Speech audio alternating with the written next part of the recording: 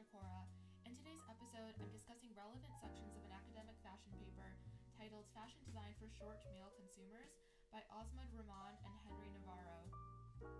The paper is structured into one introduction, two literature review, which is divided into fashion design, function, and aesthetic, clothing style, clothing fit, and comfort, 3, methodology, 4, findings and discussion, which is divided into the relationships between body type and garment fit, the connections between sleeve, hem length, and brand name, is alteration a solution, and then 5 is the conclusion.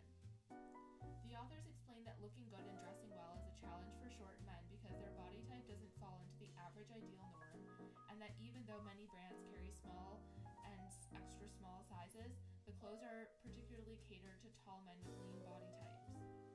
The authors chose to use Shim et al.'s classification of men's height into the following groups.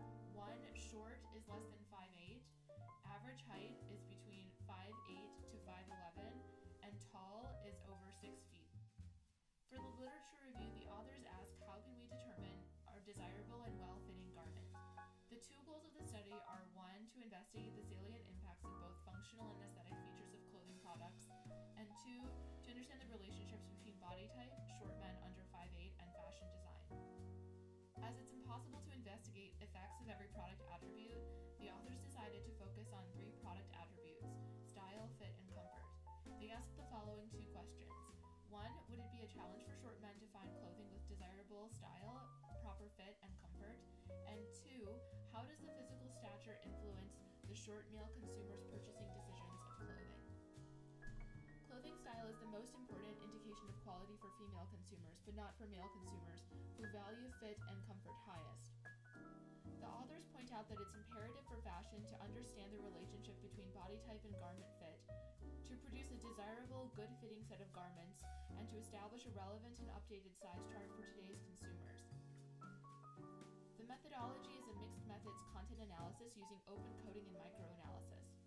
The authors read posted comments on themodestman.com and primermagazine.com and then coded them.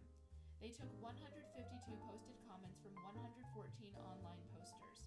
Amongst the 114 posters, 77 of them reported their body height, and they ranged from 5'4" to 5'8" in height. All expressed issues with garment length concerns, and only short men with average body types had it easy. The rest struggled, considering Japanese and Asian clothing brands only if slender, and particularly short ones considered buying children's apparel despite quality concerns. Hardly any view alteration as a viable solution. The conclusion section wraps up the need for fashion at large to incorporate appropriateness, comfort, versatility, novelty, and sustainable practice into designs. I find it sad that they didn't include information on Chinese collars, which have the effect of elongating the neck and providing a crisp appearance for short men, but I'm sure that they'll address this issue in the future. Part 2 of the study incorporates body scanners and in-depth interviews with each of the participants, and I'll cover it next time. That's all for now. Thank you for tuning in. Be sure to subscribe for more posts